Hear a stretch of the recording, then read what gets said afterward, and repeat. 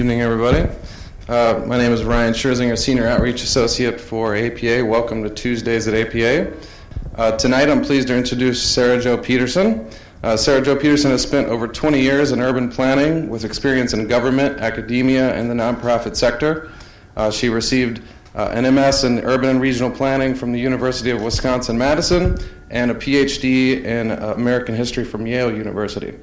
Her new book, Planning the Homefront, which is the subject of her presentation this evening, just won the Lewis Mumford Prize from the Society for American City and Regional Planning History, so congratulations on that award. And before we start, I just ask that you please hold all the questions until the end of the presentation, where we'll have plenty of time to hear from you. Now, please join me in welcoming tonight's speaker, Sarah Jo Peterson. Thank you very much. Thank you very much. I'm very excited to be here. This is what I'm mostly excited about is that I'm finally presenting this work to an audience of planners. I've spent a lot of time talking to historians and academics, but not actual practicing planners. And so what I'm going to do today is discuss this. The study is from the book. The examples I'm going to give is from the book. What I really want to do is spark thinking about how does this apply today. So that's what I want to do is close the, oh, there it goes, the mysteries of PowerPoint.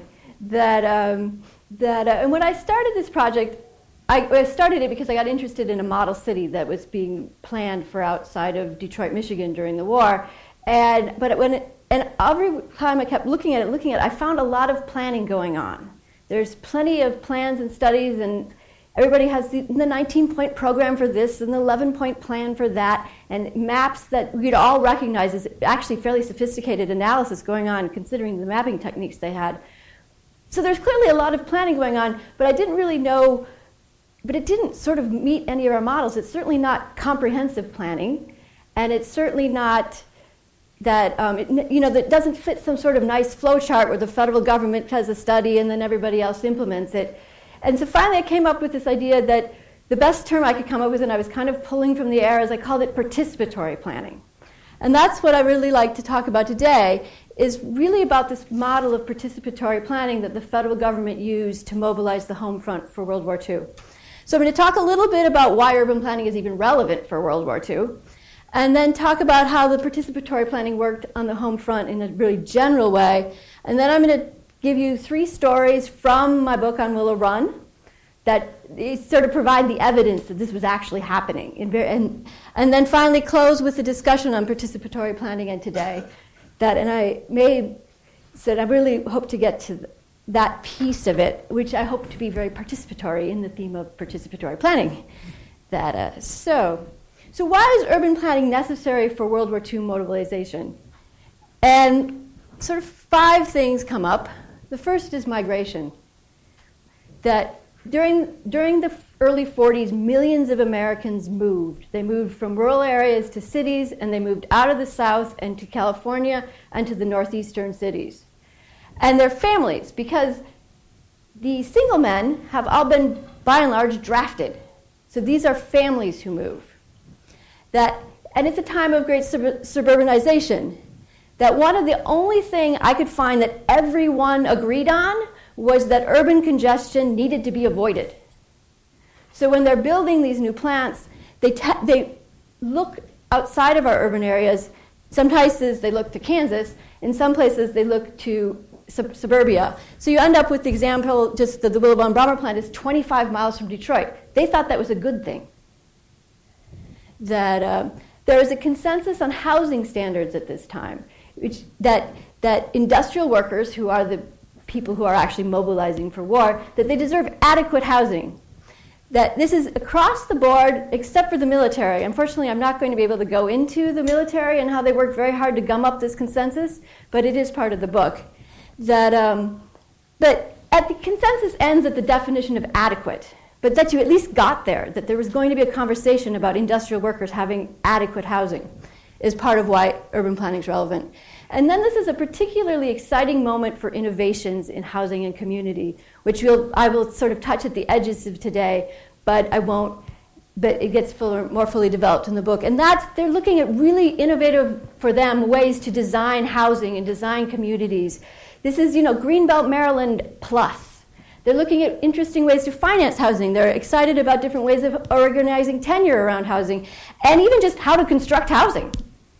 In some ways, little known story, William Levitt learns how to mass produce housing during World War II, building housing for the Navy. So, and then finally, it's because there's just a consensus at the federal level that land use is a state and local responsibility, and that they are going to try to respect this while they mobilize the country for war. So this is why urban planning is crucial to understanding, in the end, how the country mobilizes for World War II. But the lens of planning also offers something else. When you look at planning, you realize what happens before December 7th, 1941 can be just as important as what happens after December 7th, 1941. And there's actually a lot of planning that starts happening in 1940 and 1941, and the laws that they actually pass, the federal government passes to deal with housing and to deal with community facilities are all passed in 1940 and 1941. So it backs up our understanding that, and so looking at how we ended up with a bomber plant 25 miles from Detroit, it starts with this early stages of planning. In May 16, 1940, President Roosevelt requests, he says the military needs 50,000 planes.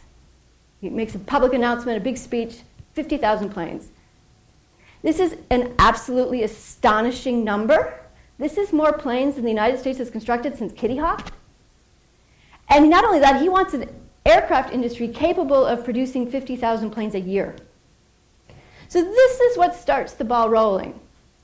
That to be able to do this incredible crazy number that FDR just thrown out that he wants, that they have to, it's going to require mass production, and it's going to require the expertise of the auto industry. That's just going to have to happen. That's the only way it's going to happen. So in late October 1940, the Army goes to the different auto industries in Detroit and asks each of them to sponsor a bombing airplane. They haven't even called them bombers yet. A bombing airplane. And they asked Ford to sponsor the B-24.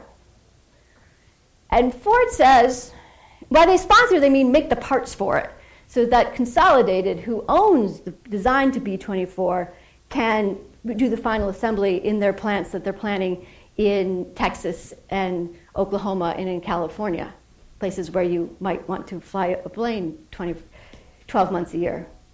But the executives at the Ford Motor Company say, no, we don't want to be a bits and parts supplier to the aircraft industry. It's complete planes or nothing. That's the argument they make. It's complete planes for nothing. So that's how you end up with the bomber plant outside of Detroit. Right,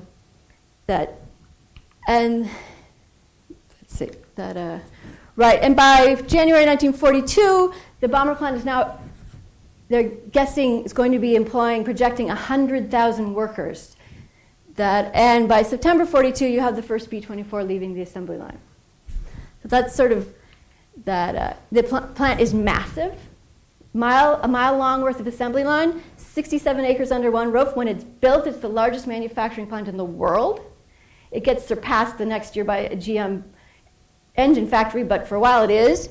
And the target that everyone agrees on is that this bomber plant will be producing a bomber an hour. At the time, the industry best is a bomber a day. So that's the challenge of the bomber plant. And because they are complete planes or nothing, they need an airport. So that increases the massive size of this facility. So it's where the plant ends up. This is a map of the Detroit metropolitan area with the 1941 incorporated boundaries. One of the first things you see is, wow, they already were fragmented into suburbia. What you can't see is that all this space in here is already mostly rural sprawl. It's all been platted, dotted with houses. So the bomber plant ends up here. So for here, this is Ann Arbor, this is Ypsilanti.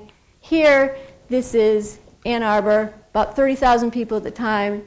Ypsilanti, about 12,000 people. Here's the bomber plant, here's the airport, and here's the county border between Washtenaw County, where Ann Arbor is the county seat, and Wayne County, where Detroit, which is way over here, is the main city.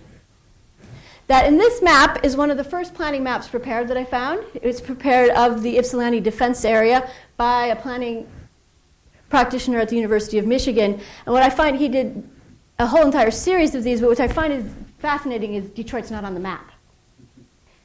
So, and the county, Washtenaw County, which is over here, only has 80,000 people in it. So that sets up the planning challenge, as you can start to see what kind of urban planning challenge they're going to have here. So what do I mean by participatory planning? And what I mean by participatory planning is a process where the top-down engages the bottom-up. There's definitely, the top-down is engaged around these national goals, at some level win the war. And the federal government sets objectives, produce bombers, in this case, a bomber an hour. And for implementation, what the federal government does is it issues contracts to industry, and it issues grants to local governments. These are all tools we're familiar with, grants to local governments. But one thing that is not familiar with is it starts to take control of construction materials. These construction materials controls come in slowly over 40 and 41, but by the time we're at war in 42, you basically can't build anything more than a large shed without getting a building permit from the federal government. And they do a lot of cajoling and threatening. And then one part I'm interested in as part of the participatory planning is this encouraging, even requiring bottom-up solutions. Okay. So I'm going to talk about 3 planning stories now. We're moving to that phase of this. And I wanted to focus on showing that the 3 stories are designed to show that this is a pattern of federal behavior. It's a pattern of federal behavior similar to the negotiations that the federal government had with Ford, where they said build parts, and they said no, complete planes or nothing. That's another example of this. And it operated in a variety of ways and a variety of scales. So, story 1, the battle for Bomber City. The big question here is where are the workers going to come from? How are you going to get 100,000 people to this plant? Solution 1 comes out of a group of what are called modern housers, the group of architects who are interested in modern housing ideas of the time. They partner with the UAW, they partner with New Dealers and the federal government, and their idea is that we need a model garden city of 10,000 units. Solution 2 comes out of the Michigan Highway Department. And they partner with the Ford Motor Company, and their vision is let's build an express highway to tether this bomber plant to Detroit, and the workers will come from Detroit. Both these 2 solutions that are from the period before war actually starts, and they actually are solutions that are in the ether before the bomber plant is announced. They are what so often sort of strangely happens in planning. We have solutions looking for problems. But in this case, they found their problem. And then after the war begins, the local real estate industry comes up with its own solution, which is that the private sector should provide this housing in existing suburban areas. So I want to go through each of these a little more. And I've now switched Solution 1 and Solution 2. This happens when you do these things late at night. But it does allow me to say that these both were Solution 1 and Solution 2, or Solution 2 and Solution 1, both were happening independently. They weren't in a conversation with each other at all, just arising sort of out of 2 different groups looking at this problem and proposing to the federal government a solution. G. Donald Kennedy, the head of the Michigan State Highway Commission, he finally got his law that allows him to build the Michigan's first expressway, and he's looking for money. And he has these plans to do it in Detroit, but the federal government's not interested in Detroit. The federal government's worried about the bomber plant. But this is part of his argument, that he is aware that he needs to argue that he doesn't want the housing near the plant. So he argues that the highway will keep the workers in Detroit, keep them from creating a rural slum near the bomber plant. That's his argument, which is very different than we think of the argument for why we built highways. But that's his argument.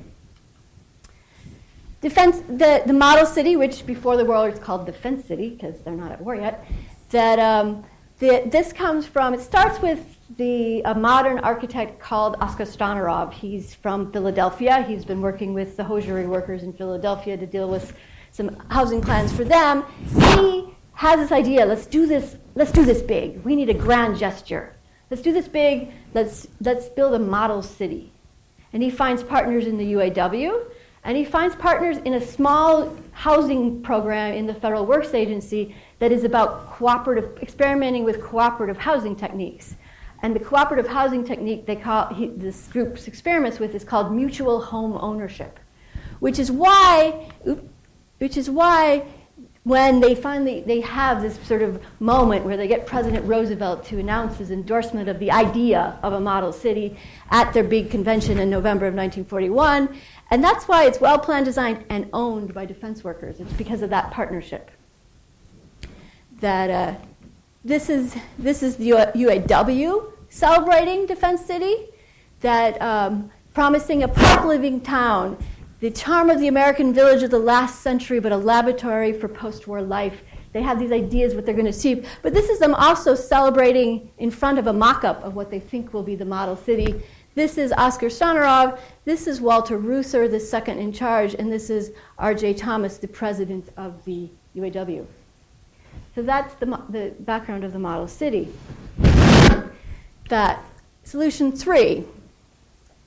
Before the war is actually declared, the private real estate industry and the home building industry in the Detroit area just protests. They protest. They can be quite vigorous about their protests. They actually threaten an income tax strike until the government gets out of the home building business. But they're in protest mode. After the war, they rally around their solution. And they're not alone in this. They have support from the Michigan State Director of the Federal Highway Housing Administration. He's sort of their rallying point with the federal government. He leads them, he threatens them, he controls them, he brings them into meetings. Let's do this, let's build this housing, so otherwise the government will. So those are our 3 solutions. And they are about to collide with each other. In February of 1942, President Roosevelt sends his uncle, Frederick Delano, who's also the chair of the National Resources Planning Board, sends him to Detroit. And I know from the letters of invitation that he sends, his idea is, I'm going to bring everybody in a room, everybody important in a room, and hammer out a plan of action. That's what he writes in his letter. But by the time he gets there, he basically has already totally backpedaled, and he said the federal government's just there to learn, because he's already caught on that this is really politically controversial.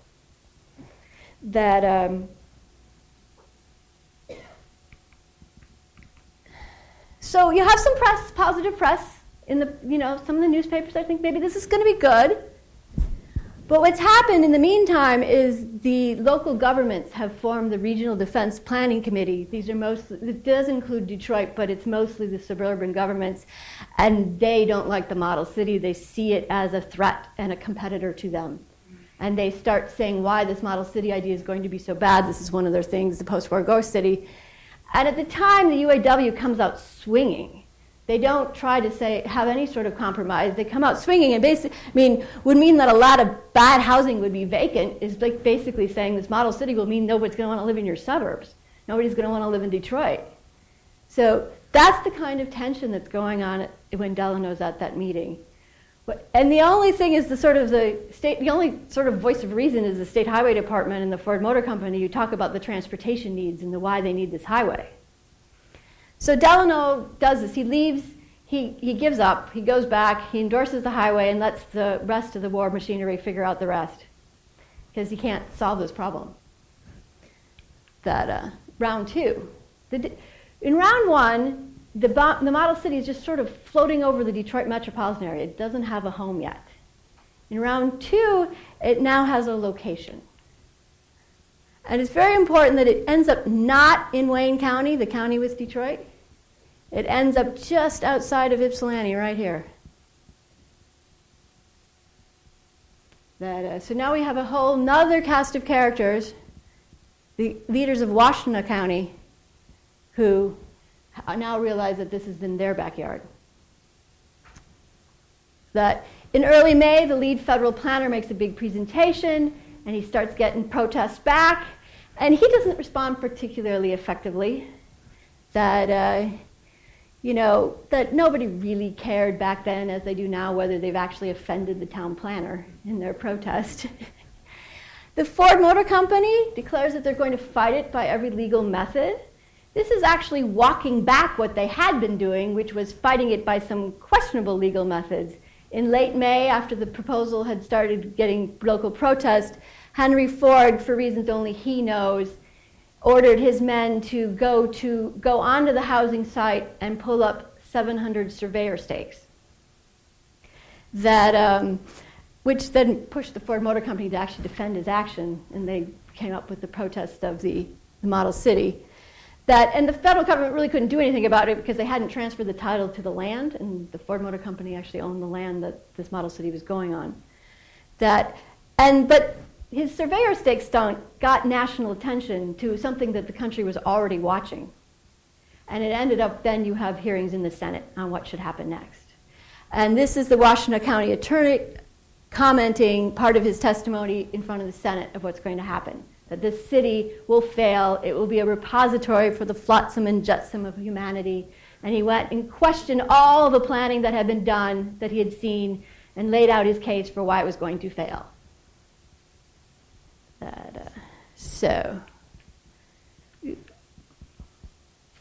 Well, I'm missing a slide. Oh, wait. So I am missing a slide. There's supposed to be a round 3 slide there. Round 3.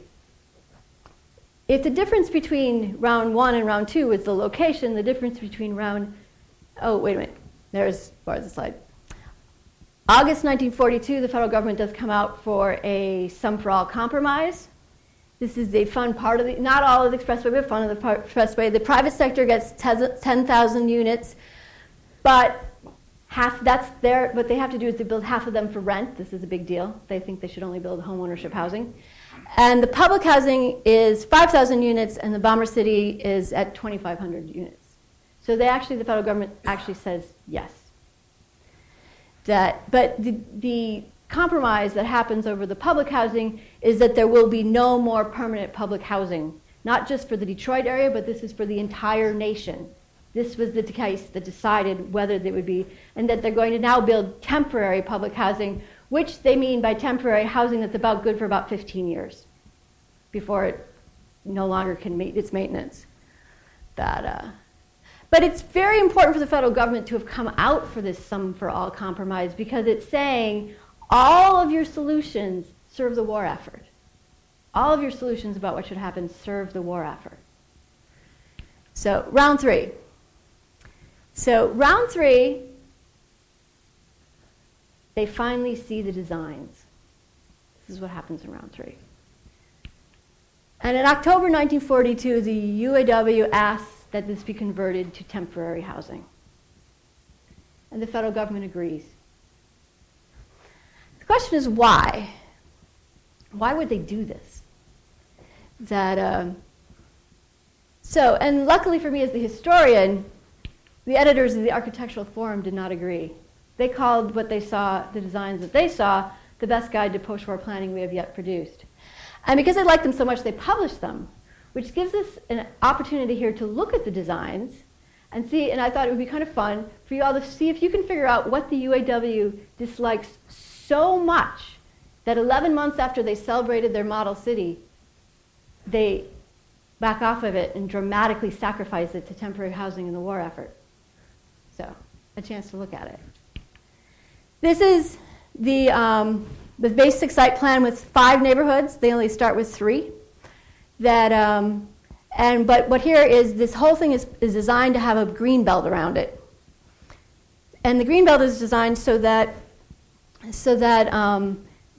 rural sprawl does not infect the model city. That's what that's about.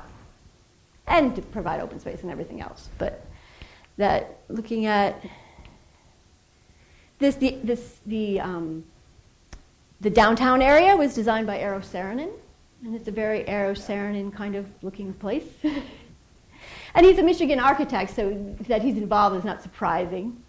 This is his site plan for the downtown area, where he has business and shopping in the middle, a high school down here, the civic area up here, and lots of parking. That's the civic center of this community. This is one of the neighborhood units. There was 3 that got made all the way to design phase. And like them all, this was the Meyer and Wittersley. And like them all, they all have a school, an elementary school in the middle, and then neighborhoods around. This is the one by the neighborhood by Skidmore, Owings, Merrills, and Andrew, this predecessor to SOM. And here you can say how the green belt is to sort of infiltrate into the neighborhoods. And they did this weird thing where they called cul-de-sacs with their heads together. And they do that because they're trying to create the circulation and the ease of access of a grid system with the isolation of a cul-de-sac system. That's their idea. And then this is a picture of their housing. And this housing, it's all row houses or apartments. And this is actually the back door. The front doors of all these housings, as in Greenbelt, actually, Greenbelt, Maryland, if you've seen this, although they've now all reversed their housing, the front door is designed to be on the shared green spaces, and the back door is set very minimally set back from the street, and that's actually supposed to be the service door. So, the third neighborhood was with housing designs by Oskar Stannarov, who was partnering with a young architect by that name of Louis Kahn. And they produced the ground freed units. And they're trying, these units have incredibly strict cost limits that they have to come under, and they're trying to create more storage space. It is actually why they elevate them a floor, but that's one of their active ideas. And that's what they look like. So, ideas why? Anybody wants a hint?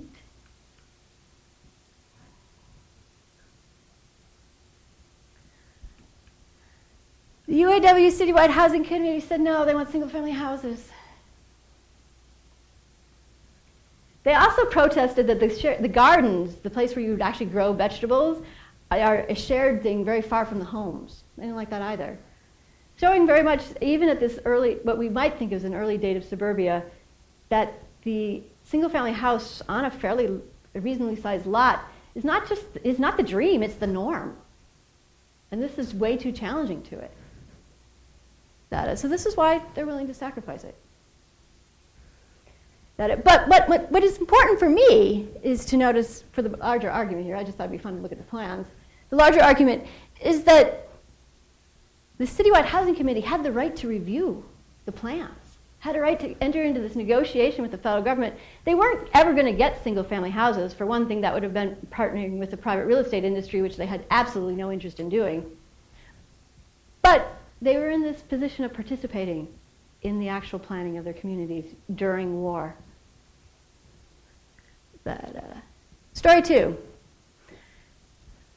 Winter 1943. They've spent the whole entire summer of 1942 arguing about what type of housing they're going to have. So when they finally start to build the housing, and this is where the military gums up the work, but once they finally start to build the housing, it's not going to be ready until summer of 43. They have to make it through the winter. And this is how thousands of them do make it through the winter. And this also echoes that this is families. There's 7 children in this photo. That it becomes, the locals and the UAWs can become very concerned about housing crowding, but also of housing people living in tents, people in living trailers, people living in chicken coops, people living in basements. And they probably would not have gotten very far with this, except that the bomber plant starts to struggle. And then you have Fortune magazine, Business Week magazine, Life magazine, all writing articles on what's wrong with Willow Run. And there's this big meeting where the Truman Committee, Senator Truman leads a group in February 43 to the bomber plant to discuss what to do. And they come up with a solution that's just a stopgap solution. But the government says, well, there's a state normal college over next door in Ypsilanti. Why don't we close the college and use that as housing? And the Ford says, okay, if that's the best you can do, all right, we'll be supportive of that. This is an example of the local response.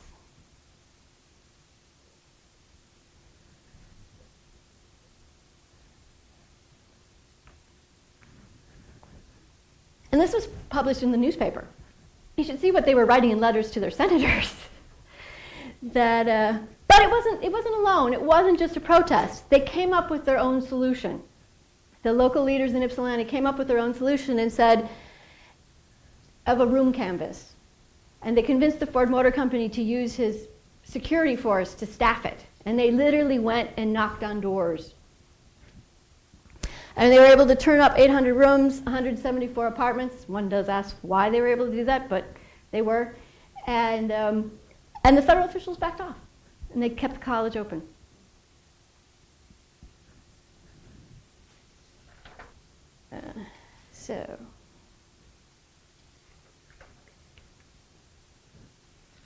And the other thing they did, and this was a partnership between the local governments and the UAW, on this one Ford was last to get on board, is that they started moving work away from the plant. They just said this plant cannot handle, the area around the plant cannot handle the workforce it needs. The idea is if you can't move the works to the workers, you move the workers to the work, move the work to the workers. And they started moving part of the production out of the plant. That Ford, of course, is last on board with this because that's sort of admitting failure. And the federal government issues a threat, and this threat becomes important in that later, that all future contracts for the Detroit-Willow Run area will receive extra scrutiny because the place is obviously just too stressed out. Story 3. That this is Detroit. As now, the race relations was a very key issue for the community. And housing in Detroit, it was segregated. You had certain neighborhoods in Detroit, but you also had certain neighborhoods in the suburbs that housed African Americans. And one of those communities that also housed African Americans was Ypsilanti, this little community next to the plant. So that war housing was also segregated. They actually had quotas, and they listed them by white and by black when they built the war housing. And what happens as the war goes on is that the housing crisis for the white war workers starts to ease as it gets more and more severe for African Americans. And these are African Americans actually working in the war plants, because those are the ones who qualify for housing. And by late 1943, you have basically vacancies in all the housing that was built for Willow Run and for the rest of Detroit starting to show up as you have severe crowding for the African Americans, because by now you start the second Great Migration, that second wave of African Americans moving out of the South and into the North. Compounded by the Detroit race riot. This is June 1943, a hot summer Sunday. This is the only day everybody has off from working in the war plants. And as the hot day moves into evening, the gangs of whites and gangs of blacks start attacking each other. By the time the mayhem is contained, 34 people, both black and white, have died. And the U.S. military has to come in to restore order. And it was interesting for me watching what happens to people who experience this. And so for many of the federal and local officials, some of them become very scared of anything having to do with mixing the races. Their solution becomes just to separate them even more. But some of them become much more aggressive about solving the problems of the African American community. And that's what leads up to a very strong push to integrate war housing. The NAACP has, of course, been working on this issue since the beginning, but they're getting nowhere. But what happens after the race riot and when these severe housing shortages start happening is specific federal officials, actual individuals, start becoming aggressive about this and start supporting it. But what really turns the tide is this group, the Detroit Victory Council. They actually formed because of that federal threat earlier. They want to be able to prove to the federal government that Detroit has its act together, that Detroit can accept more contracts. And they include all the key players, except for elected officials. They do not include elected officials. Everybody else. And they include the Detroit Urban League, which is an African American group, but not the NAACP. Opponents are who you would expect: the local elected leaders, local civic groups, and then the other federal housing officials. The federal government's not united. So what happens is these federal officials who are being aggressive start proposing, let's integrate housing in West Detroit. Locals protest, ugly city hall meetings, the thing fails. Because the federal officials in charge say, okay, we'll do it, because they don't want to do it. So they say, we'll require local consensus. You can bring local consensus, we'll do it. So they try Detroit, they try Dearborn, they try Ecorse, they're going to fail. They're certain they're going to fail. That's why they set up this thing, you need local consensus. And then they succeed. This is what is then called the town of Willow Run, and this is the temporary housing. These are very suburban, but you can see actually the site plan was so far along when they switched it to temporary housing, you can actually see some of the street designs in it. And this is a celebratory headline in the Michigan Chronicle, the local African American paper. And it is true integration. By 1945, all the 3 elementary schools are integrated. So anyway, so those are my 3 stories of participation. But I want to say it's not all bottom up, because when I look at these, every single one of these is about winning the war. Every single one of these debates is always couched in, will it help win the war? Or will it help stand up for the American values that we are fighting for in this war? Values of democracy. And very specifically, will it help produce bombers? And the Willow Run Bomber Plant actually goes ahead and eventually sets production records. So this model of participatory planning, which is really, you see it over and over and over again. I only gave you 3 stories, or 4 if you count the complete planes or nothing. It's this thing of the federal government comes with a solution and it gets a protest. That the federal government comes up with a proposal and it gets a counter proposal. That the federal government comes up with a problem and it finds a solution. That's the relationship between the federal government and the American people. And there's sort of the glass half empty. Not a lot of power politics. It's very political. It's hugely political. It's sometimes only political. That the federal government is very dependent. It's dependent on the private sector. It's dependent on local governments to be able to. That it's full of conflict which they found very, very uncomfortable. They're thinking they're at war. That it really preferences status quo power structures up to a certain point. They'll get pushed if they don't cooperate. Really struggles with coordination. And it relies on strong leadership from federal and local officials across and private sectors and citizens. Everybody has to participate to make this work. And they would tell you it felt like chaos. Agnes Meyer, she was a reporter for the Washington Post. She titled her book about the home front, Journey Through Chaos. So that's the glass half empty.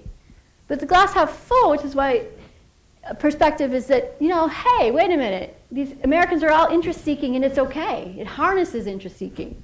It tolerates conflict. You can't have a democracy without conflict. That it makes this shared responsibility for generating and implementing solutions. Promotes continuous learning, improvement, innovation, as they're all working on everybody is working on how to solve the problems of this bomber plant.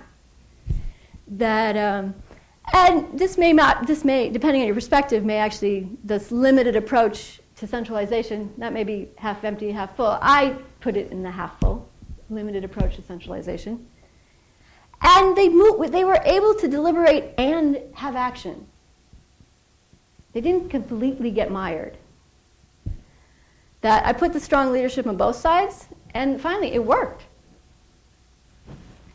So I want to close with sort of your thoughts on participatory planning and today. Because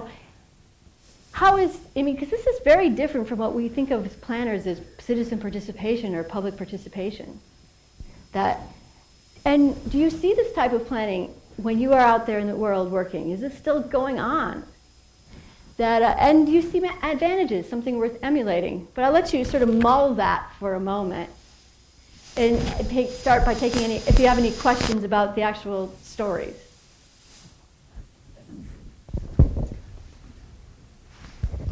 Yeah. How did you go about collecting the information, and I guess what was your interest in this particular topic? Well, my interest started with the model city. That I discovered, I was reading a biography of Walter Reuther, and on page 237 there was this model city that I had done all this planning history of and never heard of. And that's where it began when I was doing my research for my PhD. And it's based on archival research. So I spent about a year living in Ypsilanti, going to the different archives. And one of the things about the Willow Run Bomber Plant is everybody knew it was important at the time, so they kept almost every single piece of paper. So also I spent a lot of time in the National Archives where you just have folders, Willow Run Bomber Plant. So and then the press coverage was just, lots and lots of press coverage. So those were and I guess the final one is the Ford Motor Company is one of the few private companies that has its archives open to the public, at least through 1947. So I was able to look at the internal communications of the top Ford executives. Do you have some aggregate numbers for, I think you said the Willow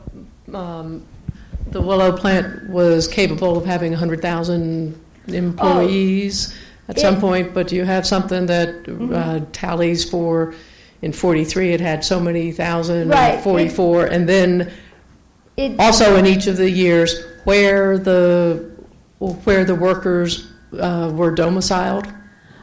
Geographically? Yes, the bomber plant tops out because they move work away from the plant. So Ford employment on the B-24 tops out at 60,000. The bomber plant tops out at 42,000. They get a lot of more efficiency out of the mass production than they think they are going to. And the peak of employment is actually right around July of 43, where the peak of production, where they're really hitting the bomber an hour goal, is about a year later in 44. And do you have a geographic representation as to where those workers are living? About half of them are coming from Detroit, but the other half are coming from the suburbs, and they were coming from up to 50 miles away. So there is some, I've seen it, I don't have examples of you, but the State Highway Department actually mapped all the workers at some point and produced a map, and they called it was like sifting a salt shaker over the Detroit metropolitan area was the metaphor they used, where they all were coming from.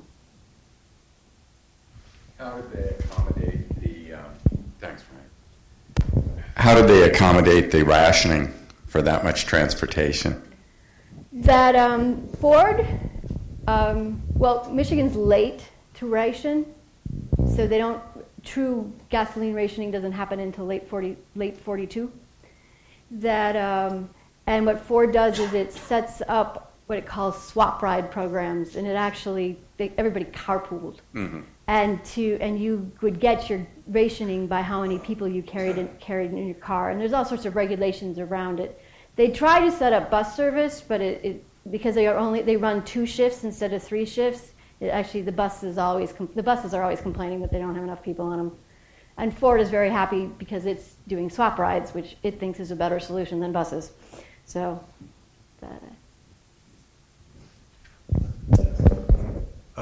I was curious, did any of the housing that was built on a temporary basis evolve into permanent housing afterwards? There was 5,000 units actually built. Half of them were built as permanent housing, some of which has been redeveloped, some of which still is housing today. And then the 2,500 units of these, and this is family housing, they also built dormitories and trailer parks and things like that, but the 2,500 units of temporary housing was lived in and was finally redeveloped in the last resident moved out in 1961. Is the Willow Run plan, the community plan, still extant? Is it the basis for that community? Some of the roads are. Yeah. Some of the main roads, some of those, the local streets, not. The local streets were redevelopment, but the main roads, you can still see them on the map.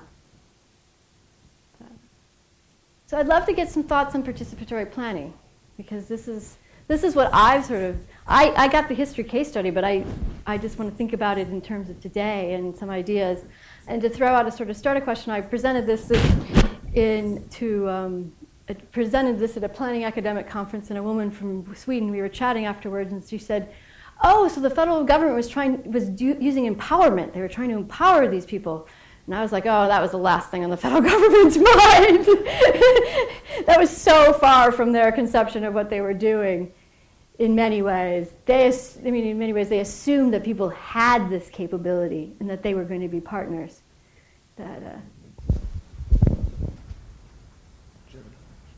Well, in the pursuing the war effort, the government was trying to organize. It's an organizing effort. Mm-hmm.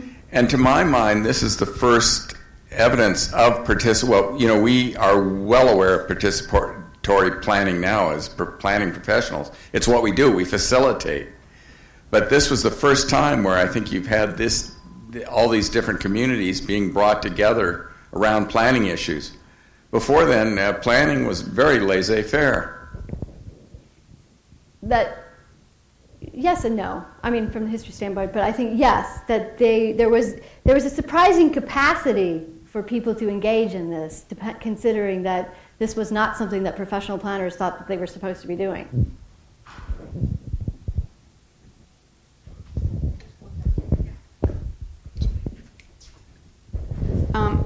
Well, I'm a federal employee myself, and I would say probably today the federal government would not defer as much to local and state. I mean, I don't know if you just think about recently the developments along 95 and those relocate. I don't know. It seems like they decided where they want to go, and then the community had to figure it out, yeah. But I'll just throw that out for discussion. Yeah. That's great.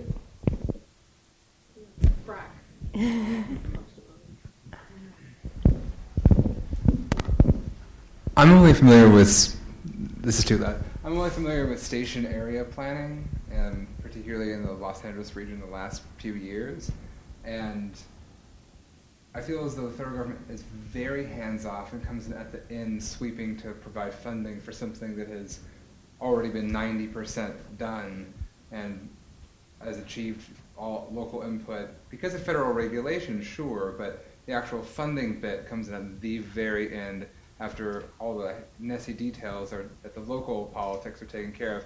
Maybe they learn from this experience.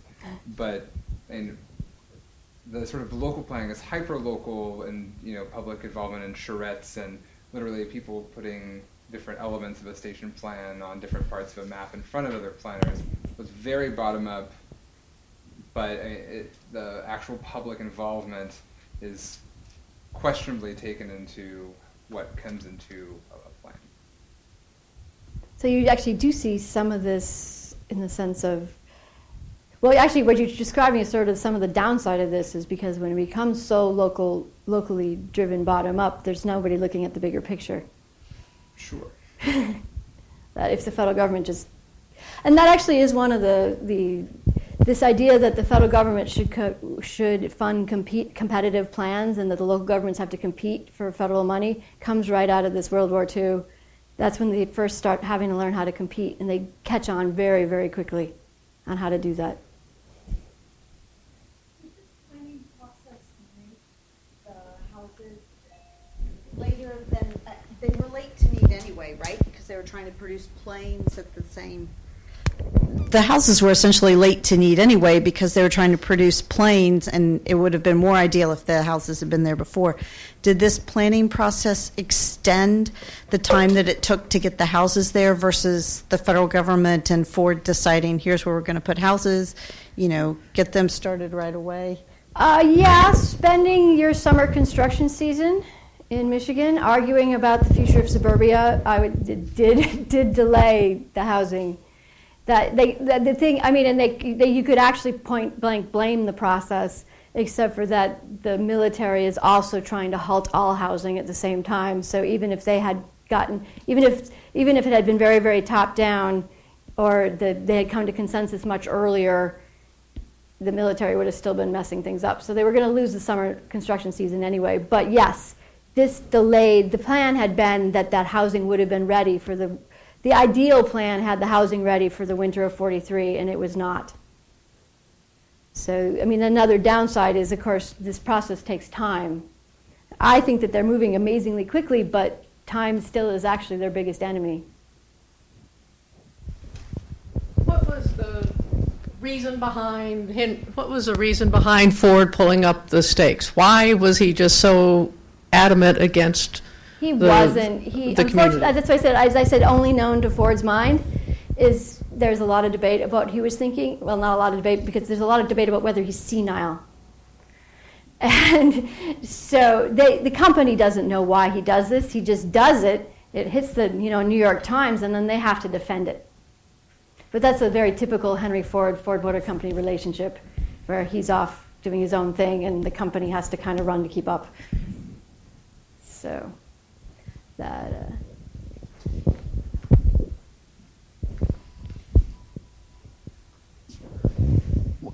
Well, I guess in answer to the first bullet, I guess my thought is that certainly public participation is very different today, precisely, I think, because of an example like this one.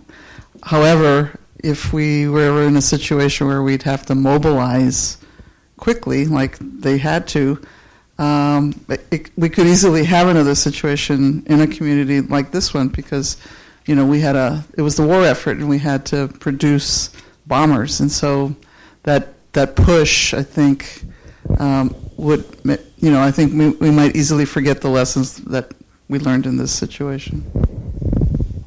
So, well, one of sort of my closing sort of thought is one of the things that I've thought about is what would it look like if we used this for climate change? That's sort of a closing thought question for people to think about or ask about. Barbara?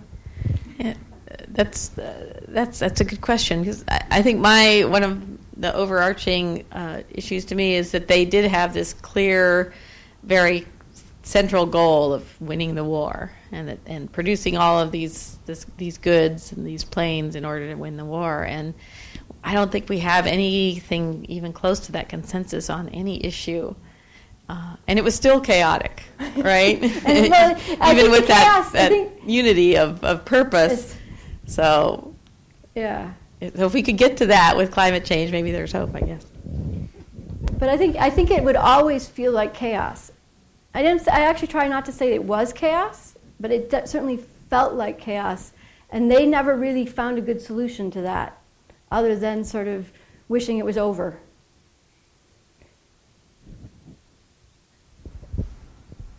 Any other thoughts? I think that's true of politics, right? Any political process feels chaotic. So one last announcement: if you've picked up the flyer, that's a gift from the University of Chicago Press with a discount code on the back. So if you are interested, although I think even with the discount code, it might be a little bit cheaper on Amazon. But it does apply for the ebook too. So that if you're interested in learning more. All right, one more question. I think, as far as the first question, in my mind, everything that has happened at Willow Run, as far as public participation, has always been reactionary as opposed to initiatory. So during the war, I mean, none of this would have happened. None of this would have happened unless there was that goal from the national goal. None of this would have happened unless the catalyst of the bomber plant being there. And that's true today as well. That I had the bounty of working for 4 months on a proposal for the Willow Run area currently, and the question is still the same. That the public participation is only a second thought. It's the big economic. It's searching for the big economic driver to catalyze the transformation of this area, and then inviting the public participation to come in. Which is, again, there's so many stakeholders involved that it's almost nominal. But it's I wish it were more of ground up as opposed to top down. So. If there's no other questions, then if you could please join me in thanking Sarah Jo for tonight's presentation.